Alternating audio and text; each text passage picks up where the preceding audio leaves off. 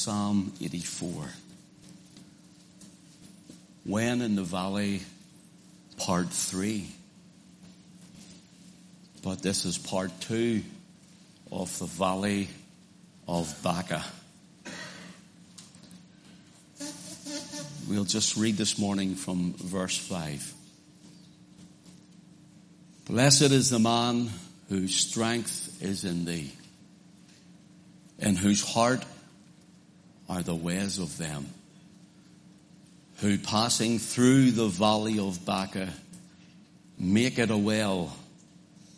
The rain also filleth the pools. They go from strength to strength.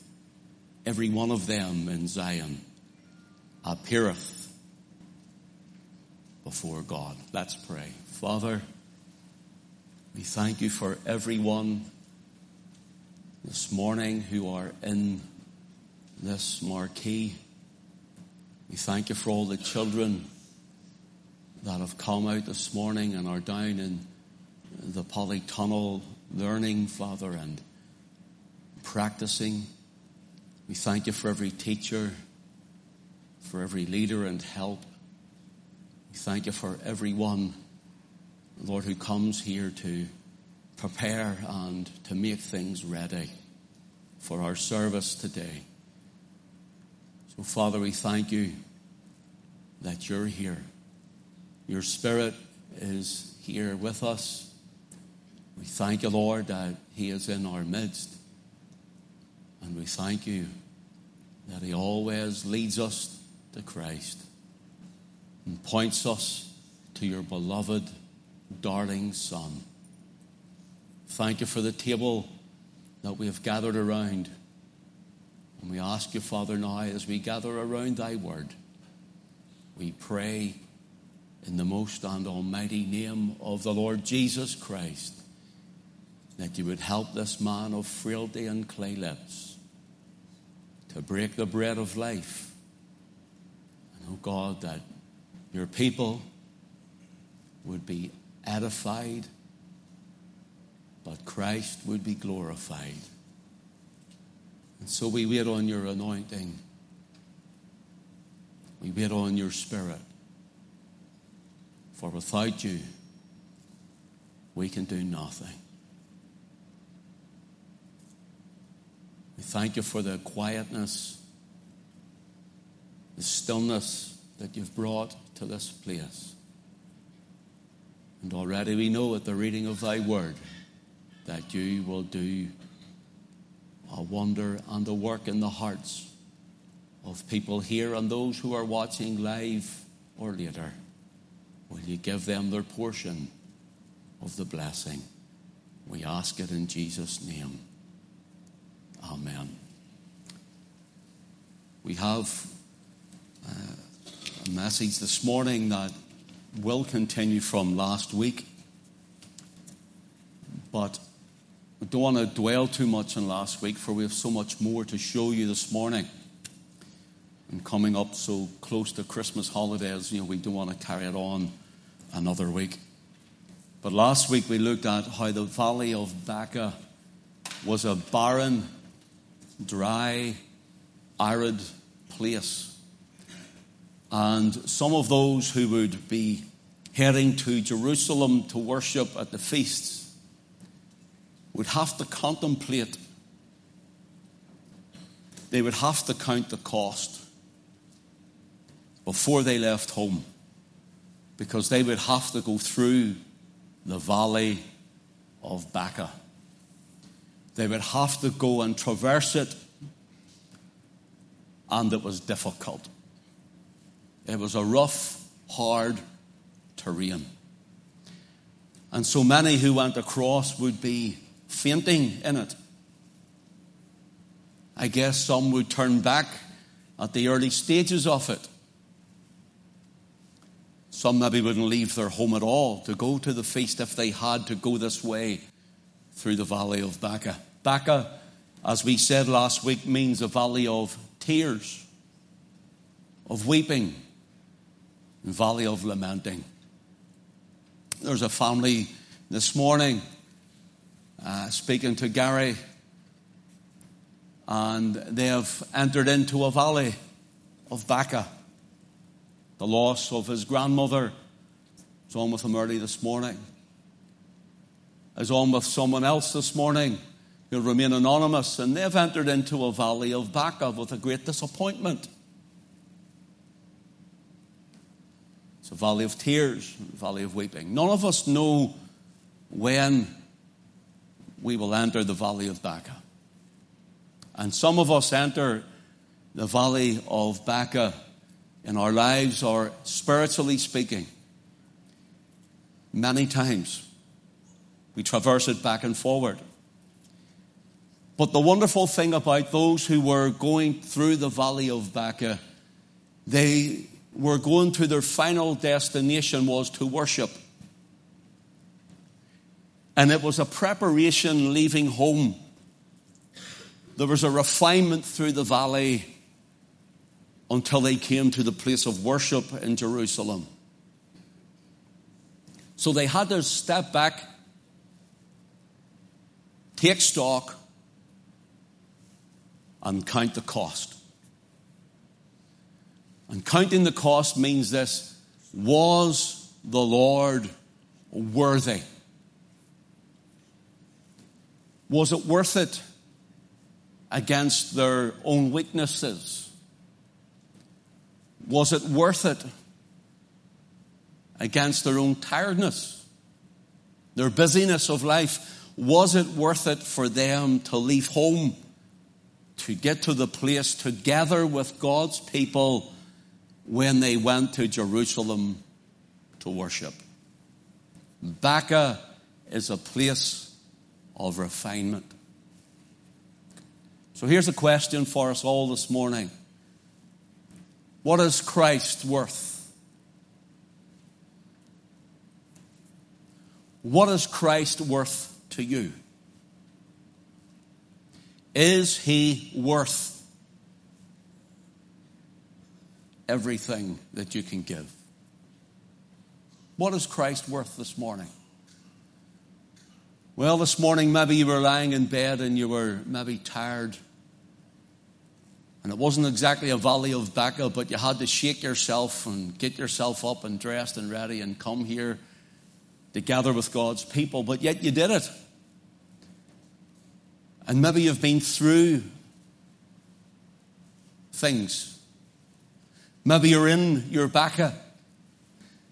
And it would have been easy to say, I'm not going to go to gather into the presence of God with God's people, round the table to break bread and to drink from the cup this morning to remember his death.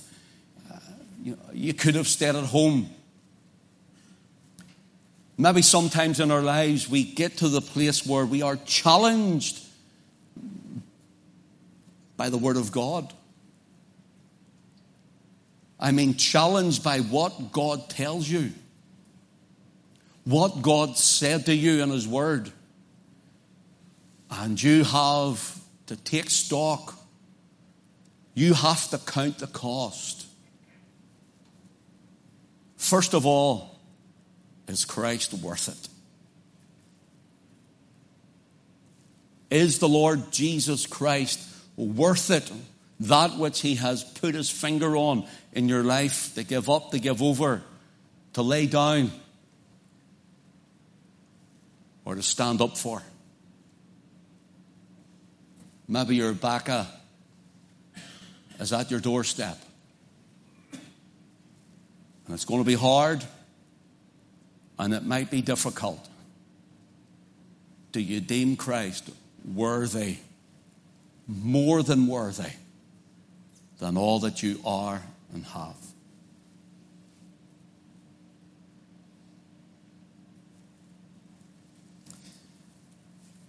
When we looked at this valley of Baca, the valley of tears, of lamenting and weeping, we got to a place last week where we even looked at how ministry and people serving the Lord can find a place of weeping there. People think when we get up to serve the Lord, whether it's here or at the door or at the table or in the children or with the youth or wherever, your service lives. It's all glory for you, but there's times of trial. There's times of exhaustion. There's times of wanting to give up and turn back, but there's times of weeping. When you see the preacher stand behind the sacred desk and open the sacred scriptures, people think, well, it must be a wonderful place to be. Oh, it's a wonderful place for God to set you. It's an honor to bring God's word, and I don't know why me, but people look and say, well, surely they don't go through Baca. I can tell you, brothers and sisters, if you want to get close to God, if you want to get close to God in your life, if you want to get close to God in your walk with Him, if you want to minister before God in His service, you're going to have to count the cost. We can't just throw the head up and say, no more. Walk away. I know many would do. We can't just chop and change pulpit when we feel we've had enough in one place. We can't just say, well, someone else will do it this morning. I don't feel like going. I don't feel like ministering with the children or whatever it may be. Brothers and sisters, as soon as you step out to minister, as soon as you step out to get closer to the Lord in your walk, you will find there's a Baca to traverse. And you will have to walk it. There's tears, there's weeping, there's lamenting, but at the end of it, there's God's presence. They arrived at Jerusalem when they pressed on through to God's glory. Will you turn with me, please, to 2 Samuel chapter 5, please? The Valley of Baca is mentioned only once. The Hebrew word is Baca. Baca. And in 2 Samuel, please, chapter 5. I would love to read this whole chapter, but we haven't time. Go to verse 22. So what has happened is David has been anointed king over Judah and over Israel.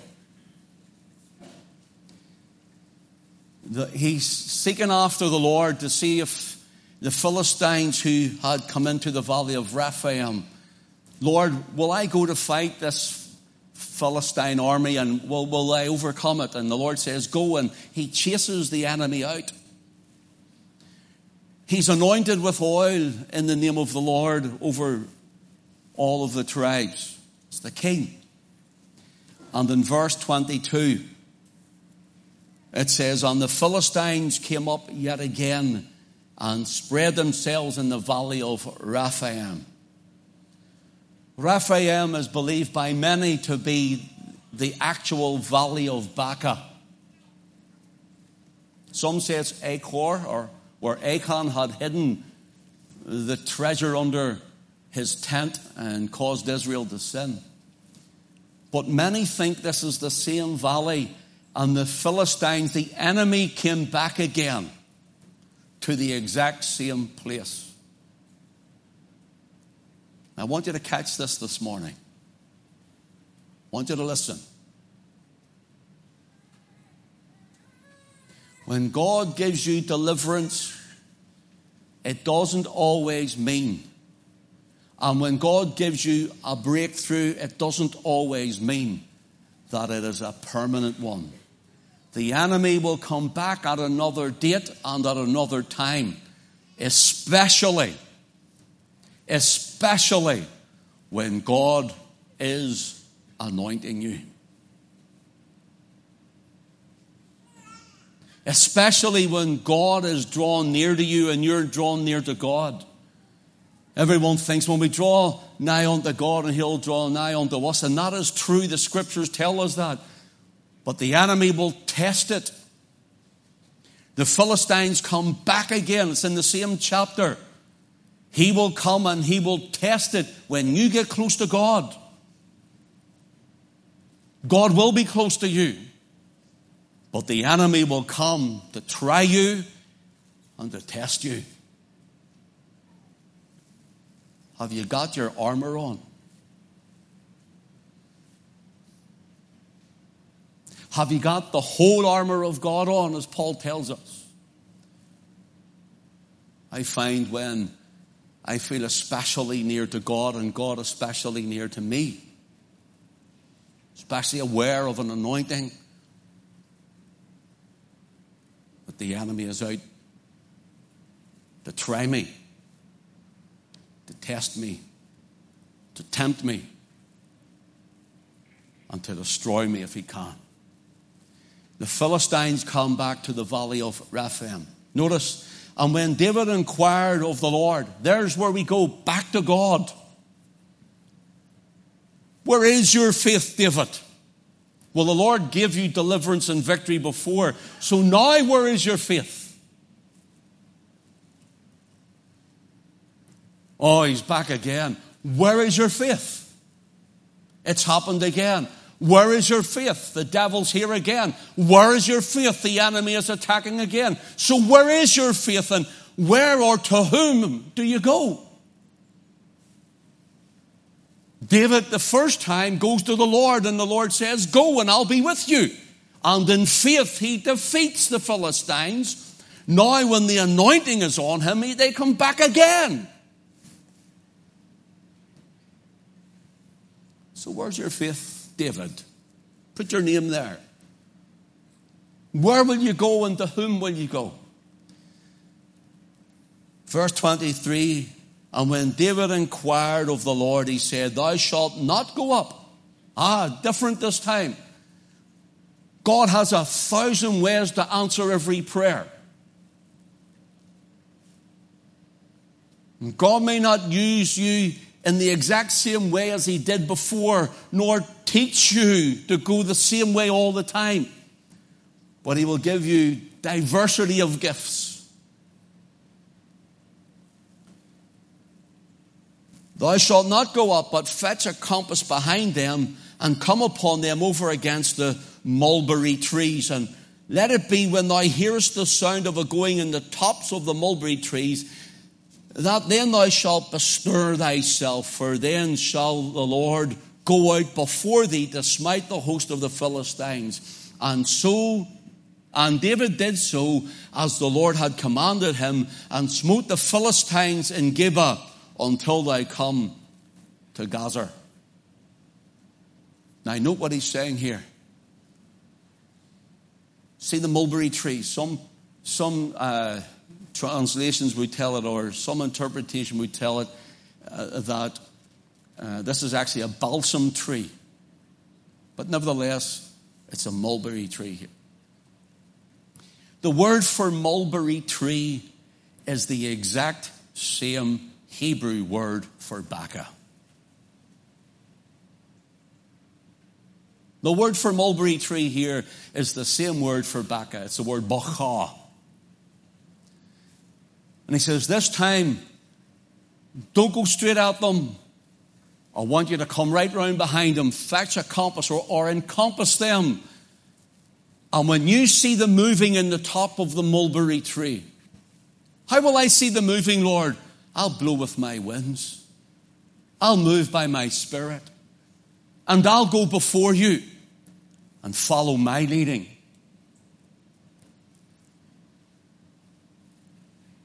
See, we jump, don't we? I've got a certain amount we'll encompass. Yes, we can do that, Lord. We'll encompass the enemy. We'll surround him then. Teach him a lesson once and for all. And the Lord says, no, you'll wait.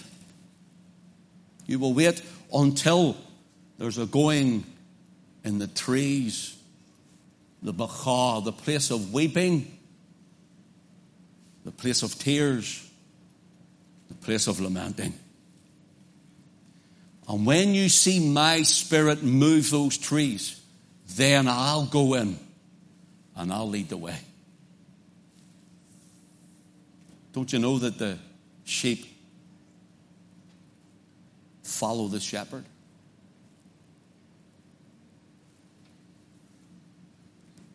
The sheep follow the shepherd, and we are sheep people.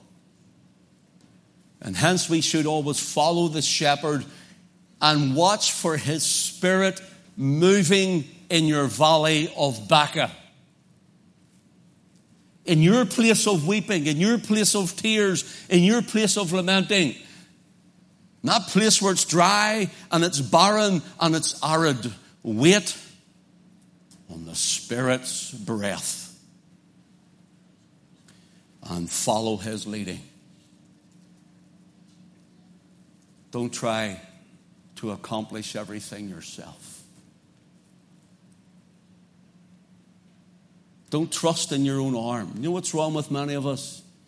We run ahead off God's timing, and we end up falling. God says, you wait in my time.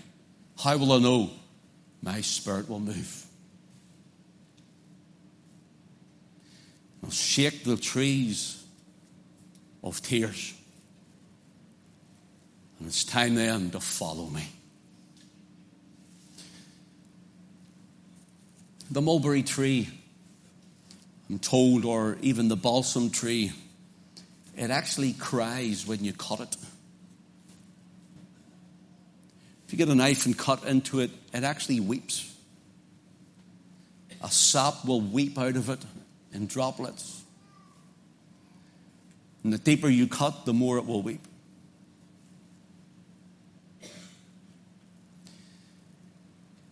The mulberry tree doesn't produce fruit until all the dangers of frost is past. And when the frost is past, then it starts to blossom. The mulberry tree then has a beautiful fruit that comes from it. Brothers and sisters, don't you see that after the tears and after the weeping, God brings forth a beautiful fruit in you? It's a place of testing, of trial, but it's also a place of refining and beautiful fruit will come at the end of it thereof. It doesn't just pop up and frost will kill it, but it speaks or it symbolizes calculated patience.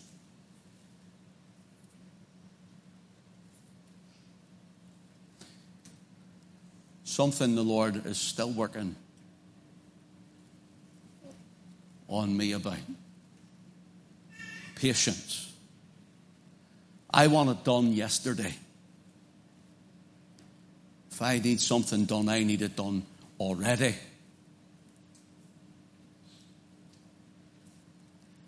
We need calculated patience before the buds will come and the fruit will blossom. Listen, Psalm 30 and verse 5 tells us that weeping may endure for a night, but joy cometh in the morning.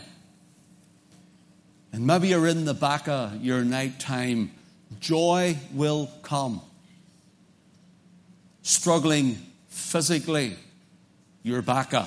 Spiritually, you're back. Mentally, you're back. Financially, you're back. Weeping may endure for a night. Joy cometh in the morning.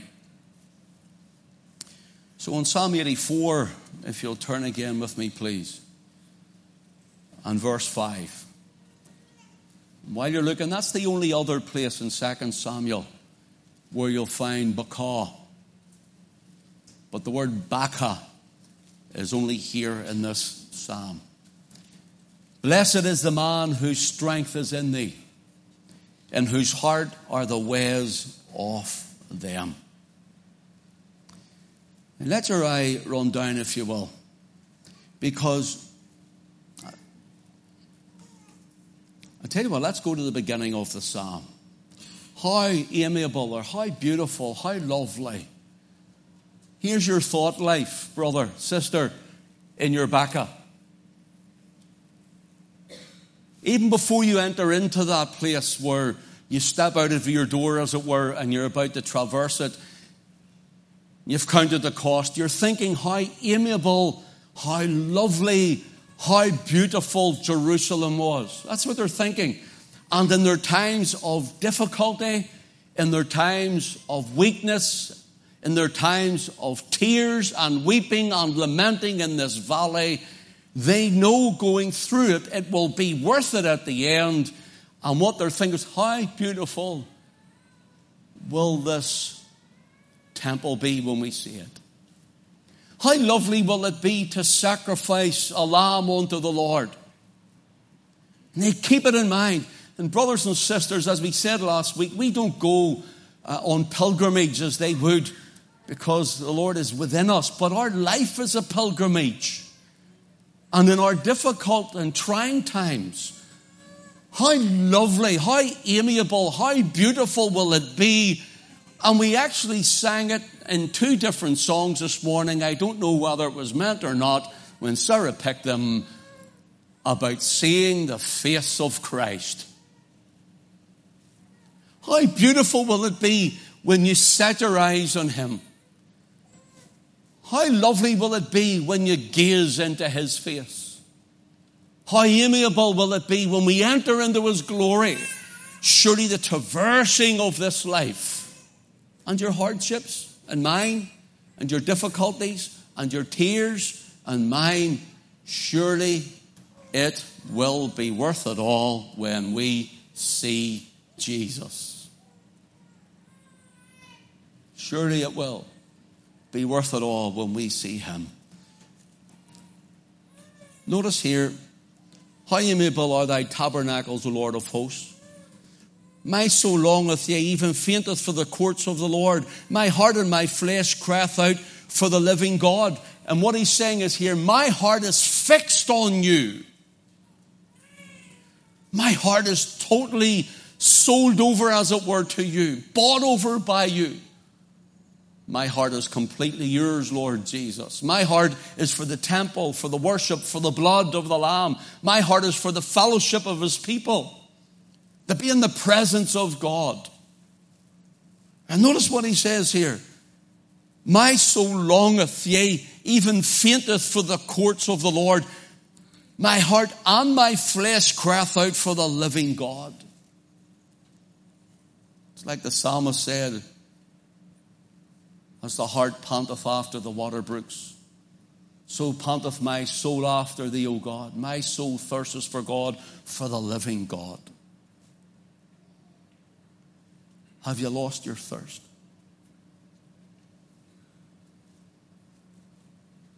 Have you lost your thirst? And does your heart pant after his presence like a deer would pant after water? And if it does not get to the water, it feels it will die. That's the enormity of this. I wonder how many of us would even notice if God was to remove his presence.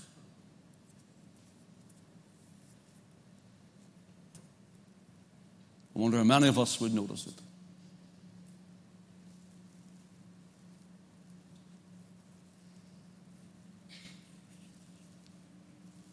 So when we are passing through Baka, the heart is fixed to go through it. See, brother, sister, it's like Lord, I'm going through it in your name.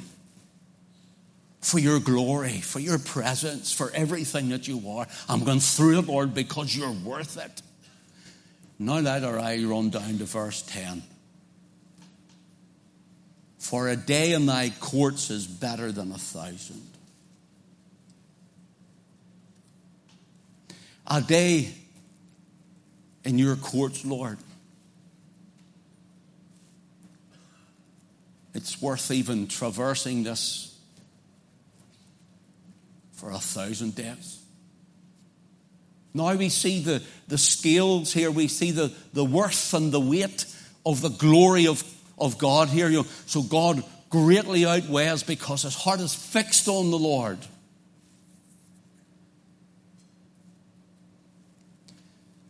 For a day in thy courts is better than 1,000.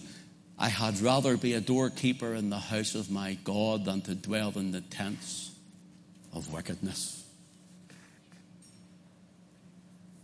I think every morning when I come in, it was a little bit later this morning, maybe 5 or 10 minutes later than usual, but I'm usually here about 10ish. At this door this morning, Gordon came and opened that door. I've seen Lloyd over here, Willie in the car park, and others at the doors. And funny, we were talking this morning, strange enough, about a little thing about past life. Just briefly, past life and the change that Christ brings into the life. And there they are, being a doorkeeper in the house of the Lord, no longer dwelling in the tents of wickedness.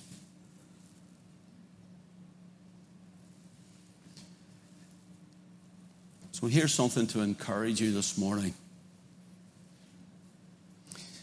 As this, David here is believed to have written this psalm because it's very akin to the style of writing of Psalm 63. And notice here the heart longing. He passes through Baca and he arrives at the courts of God, the temple. And this is what I had written after verse 10. The saint's heart is for God's house because God's house is the saint's heart. The saint's heart is for God's house because God's house is the saint's heart. Because he's in you. You want to press on through to meet with people of like-mindedness who love the Lord Jesus Christ and who want to serve him. So here's your encouragement. Verse 6. Who passing through the valley of Baca maketh a well, the rain also filleth the pools. You are going to pass through. You are not staying in it, whether it's mental, spiritual, physical, financial, or whatever it may be. It's really tight and it's really tough, state of mourning, whatever it may be. You're not staying there in that position. You will not always be in that condition, but rather you're passing through it. You're passing through.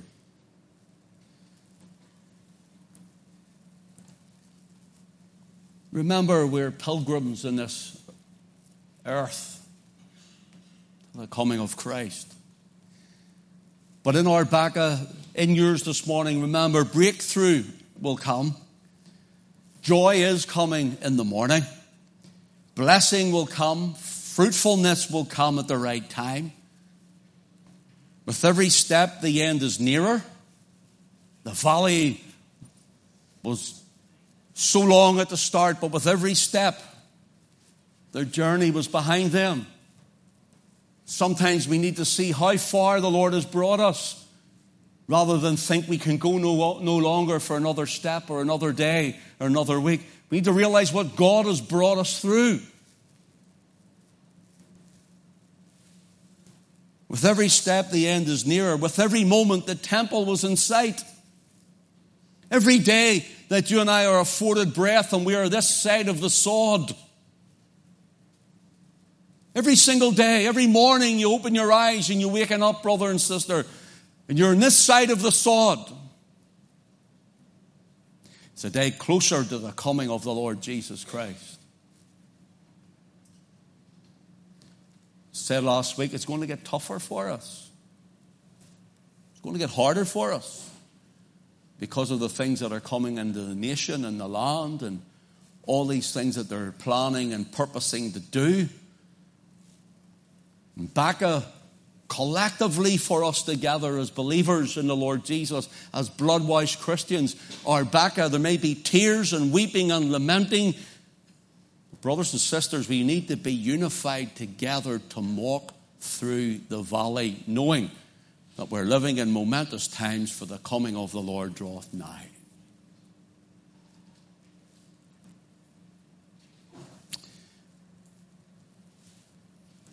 Jerusalem got closer to their view. The heavenly New Jerusalem is ever closer every day we're alive.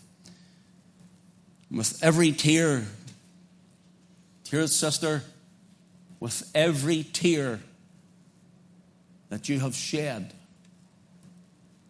brother, you too, God has bottled it. And God is molding you. And your offering of worship, whether it's a Bacchus personally and you come out of it, sure, you want to worship for God's goodness. Whether it's collectively, we will worship in God's goodness and His kingdom. I think of the Lord Jesus in Mark chapter 6 when it says, and He constrained the disciples to get into the ship and to go to the other side. And He sent away the multitudes, you see, after they had fed them. And He goes up the mountain to pray, and the storm comes, and they're in the midst of the Sea of Galilee, and there the great storm comes. When I think about it, it says He constrained. That means He necessitated. You got to get into the ship. You have to. You must. In other words, He almost pushed upon them to get into the ship. Why would He do that knowing, or did He not know a storm was coming? Of course He knew. Of course He knew. He was up the mountain praying. Do you not know that in the heavenly mountain and before the Father, do you not know that you have Him praying for you when you're in your ship in the midst of the sea, going through the storm and the blackness of darkness of night? And the thing was, it says, and He saw them. No street lights, no car lights, no searchlights, no torches. He saw them from the top of a mountain about 3.5 miles out to sea in the middle of the night, pitch dark in the middle of a storm. Waves coming over the ship or over the boat. And He saw them and He walks right out the sea into the midst of their storm. But here's the point in this. It was impossible. Would you say impossible? It was impossible for the ship to sink. Impossible. Do you know why it was impossible? It says, for He constrained His disciples to get into the ship and to go to the other side. The Lord Jesus was saying, get into the ships, I'll meet you at the other side. Go to the other side. Big storm's coming. Oh, I know, but you're going through. You're not staying in it. You'll get to the other side. Brothers and sisters, you're going to get to the other side. You will get to the other side. So I want to close. It says here, a second encouragement I want to give you. Psalm 84 and verse 6 again. Who passing through the valley of Baca maketh a well, the rain also filleth the pools. Here's what I've written.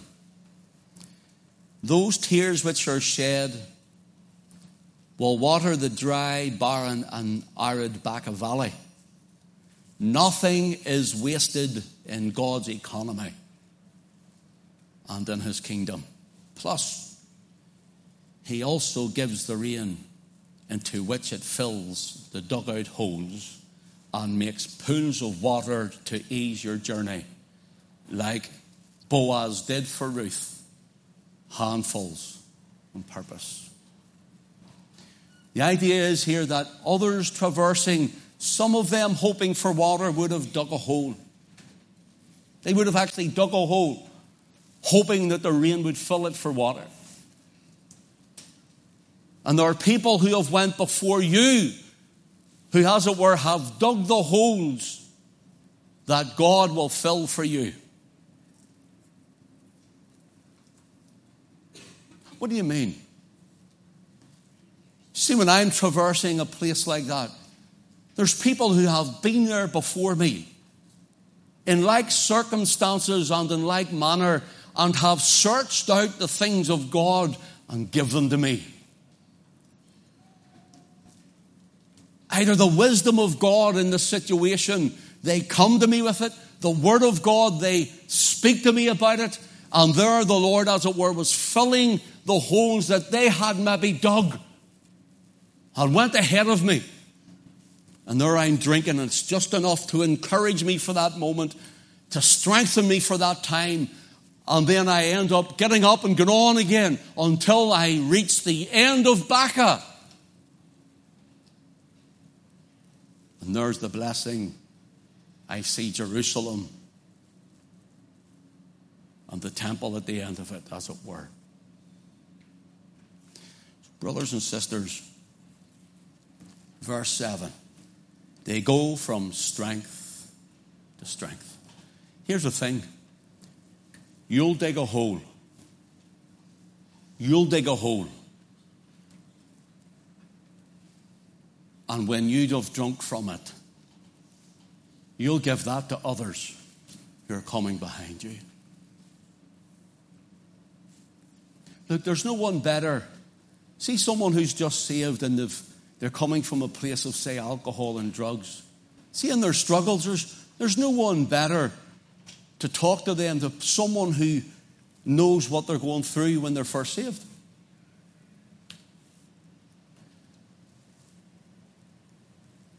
You know, God uses those things. That's a hole that you've dug maybe. And people can drink from it.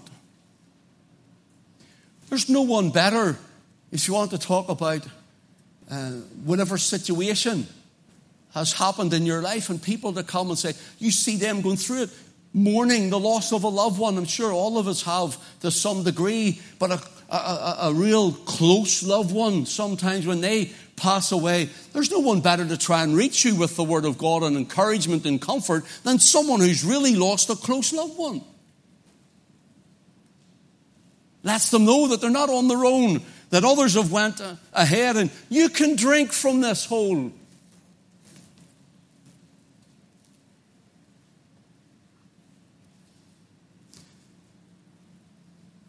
In verse 7, you see you go from strength to strength.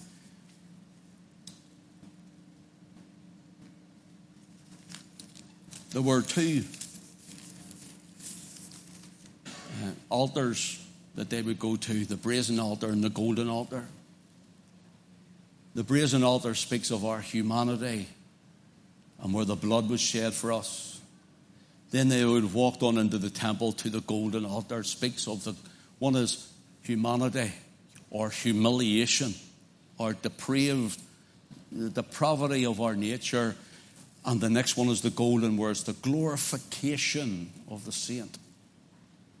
The golden altar speaks of Christ and his cross work and the blood that was shed. Christ glorified in the presence of his Father is the next altar. And you and I coming in Christ, our humiliation, now the glorification or the glory that's to be received. And they would have seen the priests go in to minister unto God for them. Brothers and sisters, the Lord Jesus Christ is our great high priest, the man in the glory. He stands in the presence of light. And he ministers for us until we reach glory. Keep going on, brother. Keep trusting, sister. Keep looking up. And God will bring handfuls on purpose Ruth chapter 2, verse 16. God will drop handfuls and purpose for you. Waters from wells or holes that have been dug by people that have went before you. Drink from it. Take out of it. And keep going on. God bless us this morning. For Jesus' sake, amen. Bless the Lord. Also, will you give the children a wee buzz there, let them know they can come up. Team, would you come up, please, and we'll sing before we go home. Bless God. Thank you for your attention this morning. And let's give on to the Lord. And I'd love to see us come out tonight. We're going to look at the called out ones. The called out ones. People talk about church. Church isn't actually a poor word, to be honest.